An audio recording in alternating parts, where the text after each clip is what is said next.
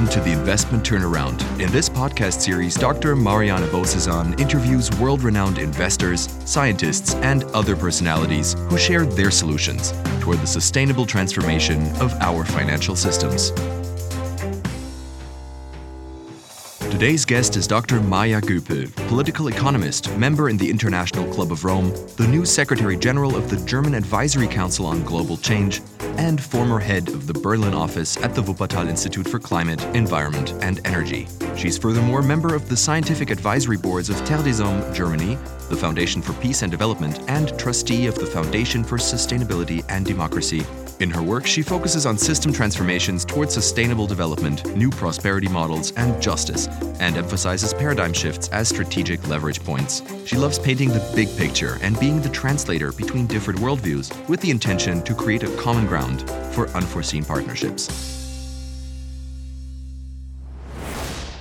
Maja, it's a great pleasure to have you. Welcome to our podcast. Thank you so much, Mariana. It's very much my pleasure to be connecting with you here today. Well, my favorite question, and the first one, is how have you become such a force for good in the world? What happened in your life that put you on this path? It's fun to think about those moments, isn't it? I think for me it was a lot just really by my parents. I was brought up in a household that has two doctors campaign against nuclear power in Germany as my parentals. And with parental influence, basically. And then they also sent me to a school being good old 68ers that is trying to change the early dividing into those pupils that are smart, quote unquote, and those that should be doing apprenticeships without the kind of academic backgrounds, as Germany is really, really bad in that. We're loving to divide our children early onwards. And so I ended up in a school that's really trying to bring people from all different walks of life into one classroom. And at first I didn't get in because I had two academic parents. And they said, sorry, we've got too many academic children already here. And that was discrimination. Exactly. It was discrimination against too many at that time wanting to have an alternative education for their children. And so second round, I got in. And I do think that had a lot to do with understanding my own privilege just by how I was being raised and the kind of money that was available and the openness to experiences and explorations that my parents gave me as long as they felt I was doing something that I was behind and burning and really trying to figure out. And those two ingredients, I think, just brought it together, the awareness for environmental issues and then the very first-hand experience of how very differently we are growing up in one and the same society. So you were such a good child, you never rebelled against your parents? Did it go against what they were saying? Or was it that phase and then you returned? Oh, of course I rebelled. Crazy. Oh, okay. And at first it was absolutely clear to me I could never be a doctor or do anything with political issues because my dad had hinted in this direction because he's deviated from being a practicing medical person into writing about how we don't have a health system but a sickness system in our societies because it doesn't really care for people unless they're sick and then it fixes them until they can perform again. But anything like a preventive care system is very much absent, and an interest in why do people stay healthy is not really on the radar of what the money is being spent on as well. So I had to go through all of that saying, no way, I'm not going to go your way. And we had to have our going out far too late and sneaking out through back doors and growing our little marijuana plants in the garden and all of that was part of my And we did have our discussions about boundaries and limits and ideas worthwhile pursuing and others not so much. Absolutely. And in the end, I studied media and communications first because that was really far away from two parents that were medical doctors and teachers. And then in the second round came back to going into teaching and researching about societal change. But it did take the route outside of that first. Yes, and isn't that interesting how the parallel between prevention in the human body, and the prevention in the bigger picture of the Earth's body is bringing these two ideas together because it's come from the same mindset. And that is what you're currently doing, trying to help humanity, to help us prevent the worst. Yes. No, I think that's very nicely picked up. And I think there's so much to learn about really thinking about the patterns and the attention. Where do we shift attention to? And when you think about the whole idea about sustainable development coming out of recognizing that we're hurting the system that we were giving and the health of that system, that regenerative possibility of maintaining those living conditions for us. And yet again, we have created institutions like the environment ministries, etc., that would only do the cleaning up. And the same you could say for the social labor protection ministries. They're there to intervene if exploitation becomes too high and thus destroys the substance. But what we've never really done since is to really go at the core of how do we produce and consume, so that we don't have to have repair ministries anymore, but say how can we get the processes healthy so that this system can maintain itself. Yes, and this is at the core of your latest book that you published in 2016 that's called The Great Mindshift, How a New Economic Paradigm and Sustainability Transformations Go Hand in Hand. Well, you're also, as I said, mother of 2 children, and tell us a little bit about the mind shift. It takes a long time to change people's minds, and yet you have focused, which from my point of view is the key, on the shift of the collective mind shift. Can you take us through the top tenets of how this great mind shift can occur at various levels of society? The intention for the book for me was to really try to combine 2 different communities that I really, really value and think have so much to say about what is important at this point in time. And the one is transformation research. They're really trying to understand how do large systems change and shift, and what are the patterns there. And how can we try to intentionally influence that shifting so that it would go towards sustainability? And the other one is really looking at the new economic model, highlighting how, with a mindset that we've looked at solving the problems, we're going to stay blind to really understanding them. In particular, when we think about how mainstream economics is capturing human needs, that is the one core essence of sustainability. How do we satisfy human needs now and in the future? And then without compromising nature's ability to replenish the resources for that, that is the other category, nature, that economics doesn't really say anything qualitative about. So needs is utility, so that we can measure it, and nature is natural capital, once again, so we can measure it. And neither of that says anything about the quality. So this research community is so good at showing what needs to be shifting in the mind in order to be able to understand where we're at stake right now and what could be good solutions.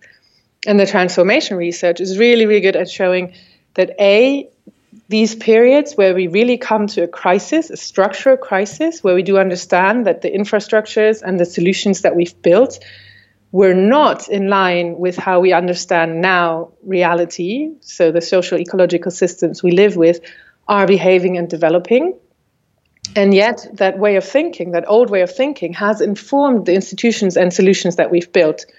And so we have to combine the crisis moment where we are eroding the basis because we haven't looked at nature in a good way, and we haven't looked at people's needs in a holistic way either, in order to be understanding how we have to change the institutions and solutions so that we can reintegrate what we as humans co-create with our environment and how it's changed. And this is what I've tried to do in the book, to really say, if we want transformative change, even though we'll never know exactly how it or what can come around, how can we intentionally work towards it? And how can we intentionally say we really want to have something very different from what we have in place right now? So where's the radical intent, whilst then acknowledging that it'll need a lot of single small steps, but persistent and really driving towards the radical vision, aligned steps, coordinated steps, in order to get that great transformation that'll take decades on the ground. Brilliant. And this is where we come in, where I come in from the investors and entrepreneurs perspective, the business perspective, that is as the core engine of any economy and society. What is your recommendation? What can we contribute to that great transformation? So from what we can influence, what needs to be shifting in what we do with capital, in company building, and with money as a natural capital. I think there's maybe three levels. And one for me is really on that Mindshift level. I think we all have to work together right now and say, what is a development that is justified to carry the title growth or positive development? It's either or. Right now, we still hang on to growth, but we don't really differentiate it at all. And right now, it really pains me so much to see that people are saying, look, Trump is successful in his policies because the US is growing again. And Europe, look at that. The US is growing so much faster than you are. That is, from my point of view, the essence of why it's future for closing, to not really urge people to differentiate what they mean when they talk about growth, and to really have a multidimensional set of indicators and frameworks with which we are measuring whether we're going in the right direction or no. Because this way, this discourse is future for closing. We are hiding what we're doing underneath, and Europe is supposed to benchmark itself against a type of policy making that we all know is really destroying our planet and is absolutely ignorant to what was happening on the rest of the world. So this is the first level. Really go into the discursive level and demand from people to say, what do you mean when you say growth? What is a positive return on investment for you? And how can we also measure that in a multi-variable way? So social return on investment, environmental return on investment, maybe even cultural return on investment. What did it allow for people to bring out in themselves? The human element, right? So the architecture of awareness, I like to call it, which is very much in the kind of numbers and key terms that we're using to say what we're doing, why we're doing it, justifying it. That would be one. And I think the other one you already hinted to is to get us out of thinking of money as a thingy thing. We like to think money is an item, right? It's a bill. It used to be at least a coin or a bill that we're transmitting to someone else. But in the essence, it is underneath that form that it might take a relationship. And I think this is where what you're doing, that kind of work, so important to really acknowledge this is a relationship where some of us have certain capabilities they can bring to the table and others of us have other capabilities. But they are of equal value now. We're never going to get anything from money itself. It is an enabling force or an energy in that sense that allows for people to do something because they then can feed themselves, they can buy the things they need, they can engage in the productive processes. And in German, we have this weird saying, Geld arbeitet, so money works. And this is why money should have a return on investment, regardless of what it does. And that is, for me, one of the other ones that we have to vet. It is people that are working. And they're enabled by the contribution that someone will be able to make in form of money that will enable the power of individuals to do something differently. So or money as a social relationship or as a social technology might be the other thing. And then to really think about that would be my third point. So when you've got a differentiated idea about what your desired outcomes would be, you're clearly entering in a relationship that acknowledges that every factor in that is of equal value. And then what is the time span that we want to look at? Because right now, a lot of transformational impact is being prohibited because we are looking for this short-term return on investment. And loads of the things that we say need to come into existence will very much likely be even more profitable under totally economic terms, like we're measuring right now, in the mid and long term. But today, since we have to break out of past dependencies, since we have to reorganize our production chains, since we have to retrain our people to enable them to do things differently, will be a cost in the conventional sense. So what is the time span that we want to allow ourselves? And how can that capital be patient enough to carry through that time span? And then I would love to learn from you what might be the requirements, like institutional forms or contractual forms, that would allow for that longer term point of views in this collaboration of eye-level factors in making the new come around. Yeah. Well, when you really talk to money owners, then you get very clearly and very soon a very clear understanding and idea that they don't really care, whether they get, next year or in 10 years is just a long term. As long as there is a livelihood that they can guarantee from their wealth, they're happy. I haven't met one single money owner. I'm not talking about money managers. They have a different view because they get measured by the fiduciary responsibility, so they do have to care about the for-profit coming in. But money owners, they're different. I mean, those who focus on profit only, those are the exceptions, not the rule.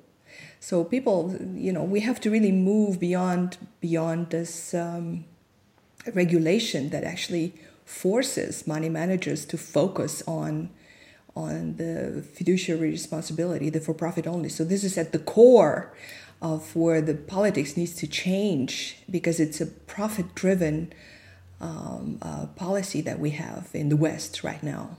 And this is the elephant in the room that nobody actually really talks about. And so those of us who actually are focusing toward changing the paradigm to be more inclusive, to be more integral, more holistic way of using capital to lead a good life, those have to work with these regulations. And this is, as long as the regulations are going the wrong direction, few things will change. We will still keep at 1% impact investing, invested capital of all assets under management is 1% worldwide. Yeah. Yeah. So this is at the core. This is what needs to change. So we are kind of bottom up trying to change things, but those who really want to shift more dollars, money managers, they really have to make sure that they're safe, because otherwise they get punished. So what's actually happening right now, they're creating new products so that they can shift money from A to B and get a commission every time they shift the money around, but nothing really changes because it's dysfunctional to begin with. So this is the core of what needs to change. And this is why we're having the conversation with you, because you're advising the German government and many other governments. And, I'm wondering, how can we drive the conversation in the direction where we go away from this for-profit only and short-term orientation? Mm-hmm. No, I find it very, very, very encouraging to hear that from you, because it is what I think part of exactly the transformation period. That we do understand that the old way of thinking, as it's been enshrined in the laws and institutions, is now holding us hostage when we understand that something else would be at stake in order to be called solutions, in order to be saving what we're saying are the foundations of future prosperity. And this is why transition research or transformation research really always talks about working with the pioneers. So you would fall full on in the category of pioneers that are saying the current rules of the game, as they have been streamlined, are in a downward causality, keeping us hostage and not creating the kind of leeway that we need in order to be scaling up or scaling wide or scaling deep, whichever we want, right? Either make the solutions bigger or say those solutions work really well because they don't exceed a particular size. Let's multiply them, as many as we can. And the scaling deep, let's really completely rethink what is the paradigm, the purpose, why we're doing this, and how we thus do it best.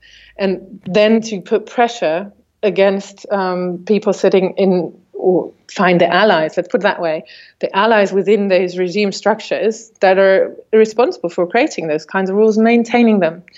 And at the same time, beware that probably you're talking to the ones that I would lump into the category pioneers.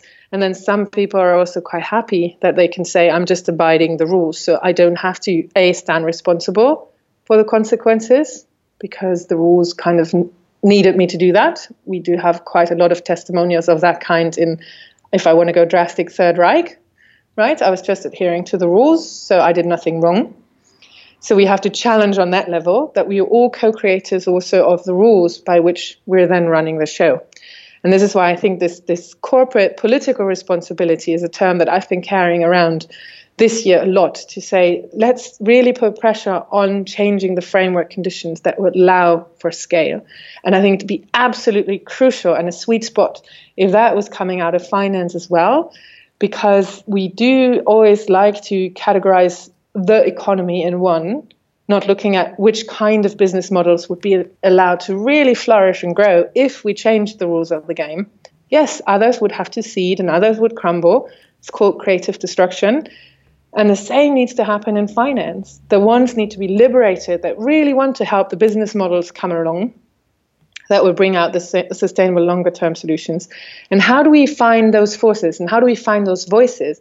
And I think in business models, it's coming up. But in finance, I'd love to see that campaign. So it'd be so welcome and so needed to say finance isn't one voice, but to say there is a huge chunk and a growing chunk that wants to work with the real economy and not extract from the real economy. And how do we then put pressure at the different levels for those that are in charge of the rules that you say keep people hostage? Yeah, absolutely. And, what's currently happening is actually the entrepreneurs who have already reached the higher level of consciousness, which is the mind shift that you're actually referring to, I believe, where they see the interconnectedness of everything and refuse to build companies that respond to the requirements of venture capitalists, for profit only. So they're basically leaving the game where you find two liars standing in front of one another.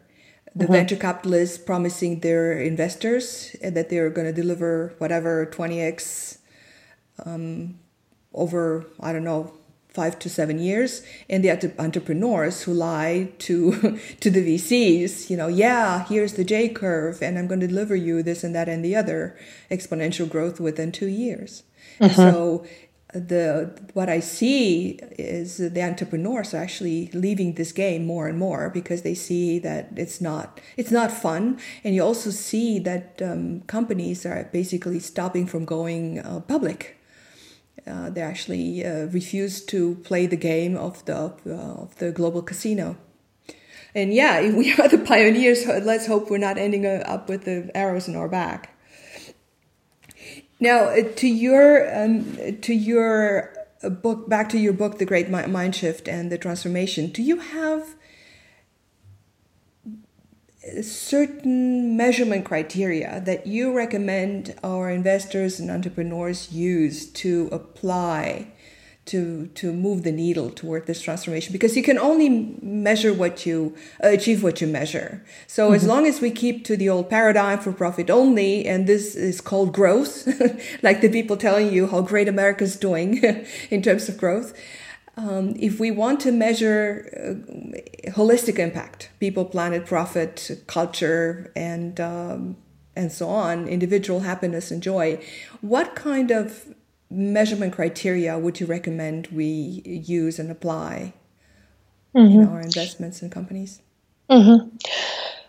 I think it would be really interesting to look at what is going on in concrete work that tries to streamline what has been coming together under, for example, the SDGs, because they are the kind of government measurements, right? We're trying to really incentivize what are the integrated accounting mechanisms would be one. So the environmental accounting mechanisms being really straightforwardly physical. And I think that would be one of the elements that I would always strengthen to say, it can't only be monetary. We have to have an idea of where the physical quantities of what is in stock still. Because you were talking about the higher level of consciousness. I think one of the essences there is to have a systems view and really understand when are we eroding the stock to such a degree that it can't bounce back anymore. So we're utterly losing resilience of any one given system and risking implosion. And this obviously is exactly the difference that is required to understand climate change or biodiversity loss. Because people say, oh, look, this little bit more of a degree or half degree of Celsius can't be so bad. Slightly warmer is nice. And then they forget how that is creating the kind of tipping points, because it's running down the stock of the atmosphere, possibility to circle the CO2 in a way that would keep it stable. And the same with biodiversity. So we have to start thinking in these cyclical ways. And then to say for that, we need some physical indication of at least the environmental elements that we're talking about. So that would be one of the diversifications that I think are really, really crucial, monetary plus other indications.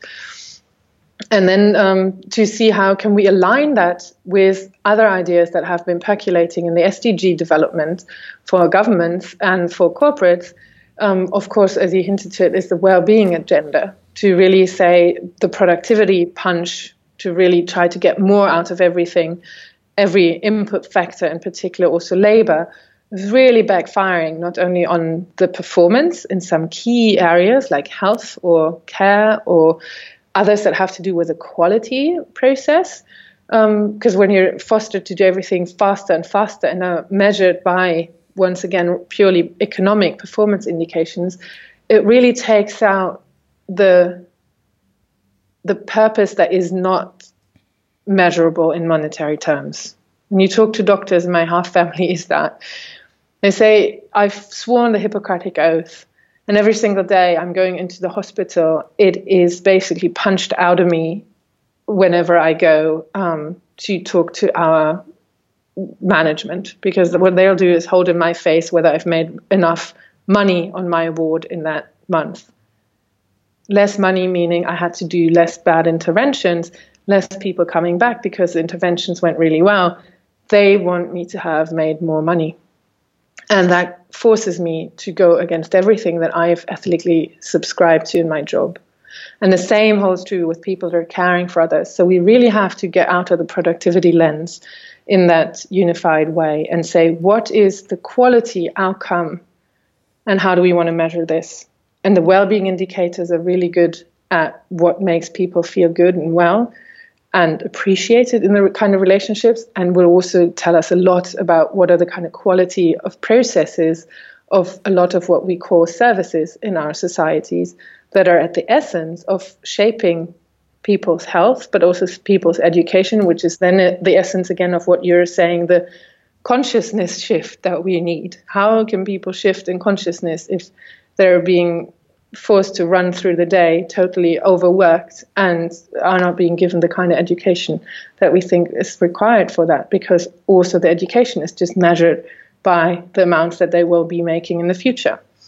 So the diversification out of purely monetary ways of measuring that, I think, is really, really important as well. Right, you're closer than we are to what's happening in Berlin at the government level. Do you see this kind of shift occurring right now? What is your feeling? What is the temperature there? I think the temperature is that you very clearly notice that policy making is often trapped in needing to follow.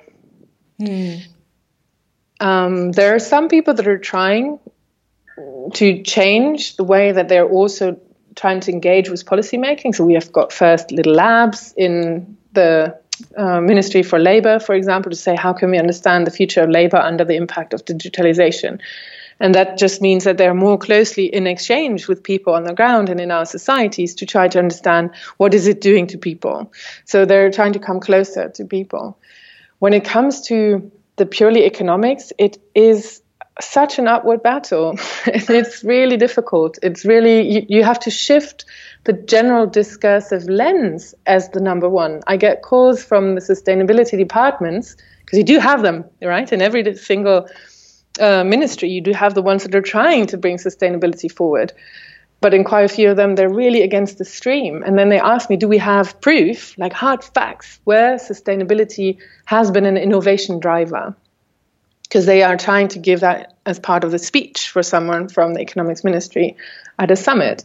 And I'm saying that you have to change the way this is looked at. You have to say, we want to get towards sustainability. Which are the innovations that have been most promising? You can't say we want innovation without any definition of what that means. Innovation can go any one direction. It's not qualified. And then sustainability measurements should judge or defend themselves against creating whatever you, probably then jobs and growth, measure as innovation. So we have to swap. The means and ends discussion is super important. You have to first insist and say the ends is sustainable development. And then the means is innovation. And the justification moment lies on the people that are bringing forward innovation to show that they're servicing those ends. And that is a huge one that was still an absolute upward battle, which is why I think it is so, so, so important to really go in the discourse and say, where are means and ends confused? What do we mean when we say growth, competitiveness, productivity, or innovation? What is supposed to be coming out? What is the outcome that's hiding under those terminologies? Because otherwise we're just really kept hostage in the old ways of measuring, unless we make that explicit and demand that this needs to be taken out and made transparent. Yes, I couldn't agree more. Do you think that this has to do with the overall lack of or our inability to understand complexity and deal with it? Because for what I hear is just another short-term thinking. So here I have this discussion or speech to give, and so I come to you and you give me a thought on whatever in terms of innovation and what's coming and the future of work and what we need to look at and AI, this and that and the other, and education. But that, takes place without any sustainability thinking whatsoever. So we just go beyond sustainability, climate change and climate crisis and climate emergency to add artificial intelligence and not know what's actually awaiting us there that is even bigger than nuclear threat, potentially. Because of this lack of awareness and lack of consciousness, because we have all these unmitigated sources of bias that are going to be built in if we don't wake up early enough. Do you think that this has to do with our inability to handle complexity? I do, yes. I would think that it has to do with our inability of handling complexity, not only individually. I mean, when you look at how the day is for people in those kind of circumstances, they're being bombarded from loads of different directions with the best possible solution, right? A lot of them quite vested in particular interests and very short-term interests as well. And then they're being forced to present something in front of the media that will say, how is this going to have impact and short-term? Because it is about re-election, it's about the next electoral cycle around the corner, and it is about people now fleeing from your party, going to a different party. This whole constant monitoring of demoscopic developments, of polling, of where would people vote tomorrow, and this and that. I mean, it creates a kind of frenzy that I think makes it very hard if you're in that kind of profession. And this is what you're being tasked with to deliver answers on. Where on earth are you going to be able to develop the kind of thinking and reasoning and language and stamina to say, we're not going to tell you how we're going to stumble forward. We're going to tell you where we want to be. And not only to say it's a 2050 degree target for climate change, but we're going to tell you now backcasted, what are the interventions necessary and how we're going to embed that future vision into the way that we're going to monitor today. So we find the expression of the vision in the kind of indicators, in the kind of ways that we're benchmarking and monitoring and judging our progress. That would be the gutsy way forward. But right now, in this short-term fear also to be the one that is responsible of making any one of those quite run down and thus unstable systems implode is really difficult on their job. So I think we have to find new actor coalitions that also allow for that kind of way of casting what is at stake. So how do we do that?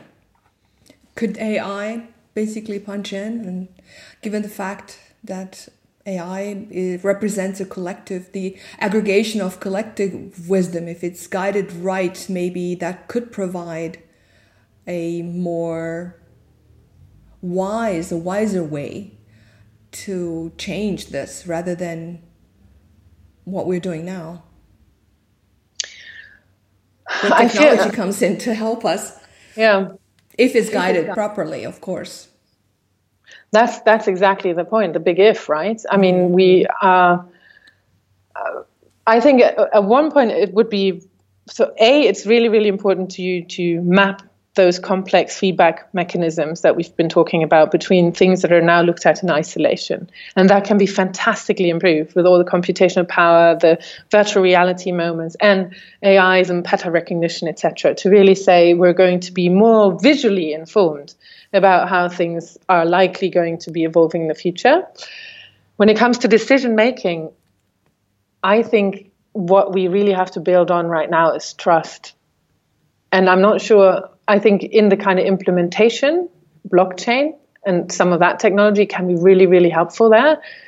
But even Ethereum is now discussing about what is the human institutionalized elements that we need within that technological infrastructure in order to make sure the kind of values and ideas that we want to see are properly implemented, and that we're going to be early onwards vetting against any possible unintended consequences and deviations.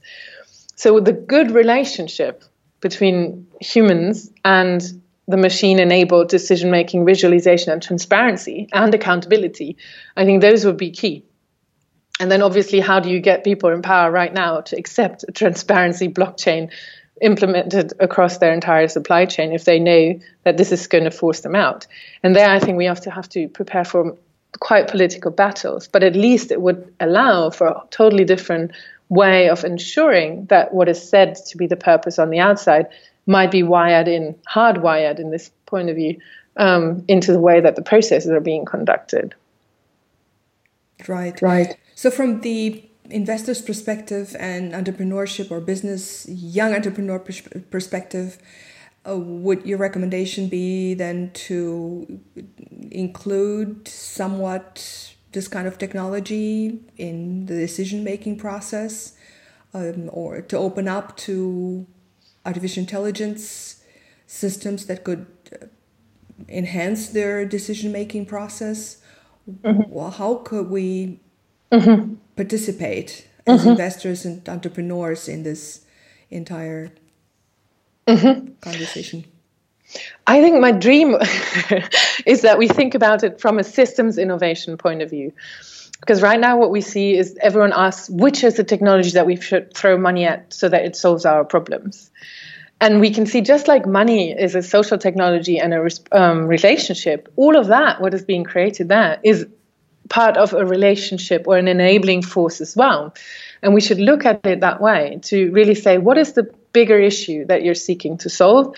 And what is your understanding of the system, including the drivers that are letting it go into an unsustainable direction, for example? And where would be the interventions then to say, how do we get to the very positive vision of where is the highest potential of that particular system? And where are then technological solutions going to be fantastic helpers in closing transparency gaps, or in linking people across boundaries, or making information accessible for people that are not nerds or jargonized researchers? Whichever it is where you feel, and a lot of that will probably be a combination between technology in the proper sense of technology and then a social innovation where it's being embedded into. And really to think about it that way, and also to think about what can that be the investment rationale in terms of your multivariated way of measuring the outcome. What would be the system innovation outcome? And I'm thinking that you probably have quite a lot of returns then that might not be visible at first, that would be enabling outcomes. So enabling people to see systems, enabling people to collaborate across boundaries, either be their disciplinary boundaries or geographical boundaries or cultural boundaries, because you have other ways of translating possibility. And then to really also think about what is the resilience element in this. So how can this thing be supported in a way that it is a longer term idea, and that you ensure that the entrepreneurship spirit there is not the one, I'm going to go for an early exit, I'm going to try to get as close to the kill zone of the biggies as possible and then be a rich person and can do my digital nomad life from wherever for the rest of my life. I really think right now what we have to find are those people that are willing to really throw their weight behind a solution and make sure it is not being gobbled up into the capitalist platforms or monopolies. I think we can't call them anything else right now anymore, and kind of hope that that will be turning it into something good. So what is the bottom-up multiplication system innovation approach, and then have big platforms where people can learn from each other on those best solutions. But those need to be not privately held in terms of someone trying to make a profit because it's commercially run through advertising. Yes, and to quote Peter Diamandis, the founder of Abundance Digital and Singularity University, he says, if you want to become a billionaire, well, solve the problems of 1 billion people. Give jobs to 1 billion people on this planet. by addressing the grand global challenges. And I couldn't agree more. And you just described in beautiful words, this systems innovation viewpoint and or Mindshift or view that toward which people can move in describing their innovation, their idea, their business idea, because I think that's exactly the core. And this is basically what we do at ACL, which stands for the integral model. Mm-hmm. And it's if you really have a global view of things, and you look at solving your problem by taking a global view, then all of a sudden you cannot but look globally and address every single level of potential risk that you could have. And by doing that, you basically not only create more financial sustainability, but you address global problems, because you take a more complex view and reduce risks through that. So that in itself actually is a solution. And once people open up to this kind of thinking, all of a sudden they see that they actually can make much, much, much more money with, at the end of the day, they don't need, because they're not after money anyways to begin with. But then you could do with it what you like, have an impact, donate it, whatever. So Bikuniam non olet, as they say. But, the approach is exactly that one. And so for the past 25, 30 years, we've done it and proven that that's how it works. But we haven't reached the tipping point yet. Mm-hmm. Yeah. So I could go on forever. You're such an eloquent speaker. But what I'd like to know before we close, what do you do? How do you take care of yourself so you can take care of others? What is your daily transformative practice? In the ideal world or in the real world? In the real world. I mean, how do you stay sane? No, I think sanity is going up and down. Welcome to the club. Exactly. No, I mean, for me, weekends are absolutely family time, for example. And I do have 2 afternoons as well where I look after the kids. And that is, sometimes it is part of a huge split in my heart when you think about the things that you preach every day and what needs to change. And then you feel you're withdrawing into your own little private life instead of being out there trying to make the difference. But in the end, it is the one reminder of why we're all doing that. And it is the one reminder that everything that we need is already there. I mean, when you listen to children about the joy that they can have about a puddle that is just a fantastic splosh, or the first snow, or a rabbit that is bouncing out of a cornfield, it shows you that there is nothing that we have to run after. There's everything here if we take good care of it and if we manage to share it equally. And that we can do that with a lot of joy. And so for me, spending time with my children has those reminders all through them every single day. And at the same time, sometimes solitude is the only way to get towards sanity. So sitting there, breathing, trying not to think about solutions, but only accepting that things will go the way they will go and that you can make your tiny little dent there, but in the end it will be the collective that's going to determine it, and it's not on your shoulders only to save this world. Amen. Right? Yeah, be present now, be here now. Yeah. How do you want to be remembered? I would love to be remembered as someone that spoke truth to power, that liked to ask questions, even if people said she would only deliver answers, because I believe in questions, and that always had a laugh and had the moment to pause when someone was in need for help. How beautiful. Thank you so much for being such a great force for good and for enlightening my life and that of so many people in your world. Have happy holidays. Thank you so much for being on the podcast. Thank you so much. Thank you. Thank you, Mariana, for all that you're doing. And I really look forward to learning more about the details of everything that you're shaking and making. Thank you. Bye-bye. Bye. more on Dr. Göpel, follow her on Twitter at beyond_ideology or on LinkedIn. For more on Dr. Bozesan and the investment turnaround, visit investment-turnaround.com.